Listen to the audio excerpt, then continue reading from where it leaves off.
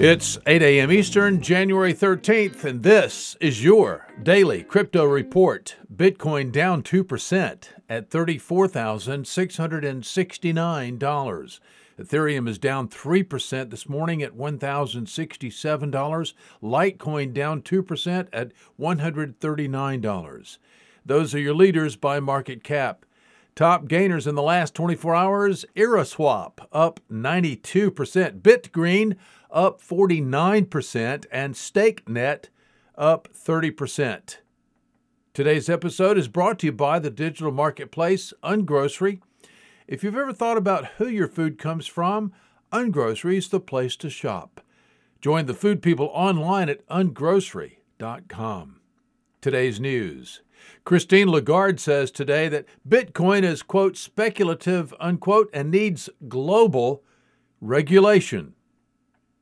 Well, BitGo taps former Coinbase executive Jeff Horowitz as chief compliance officer. The Winklevoss twins are at it again. Gemini is applying for a new Bitcoin exchange-traded fund in Canada.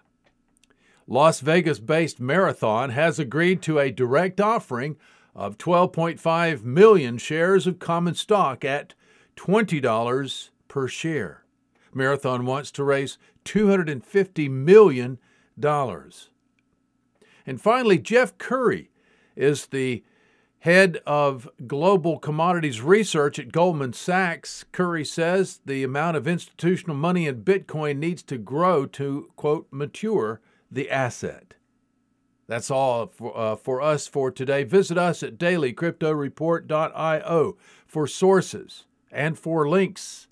Find us on social media, add us to your Alexa flash briefing, and listen to us everywhere you podcast under Daily Crypto Report.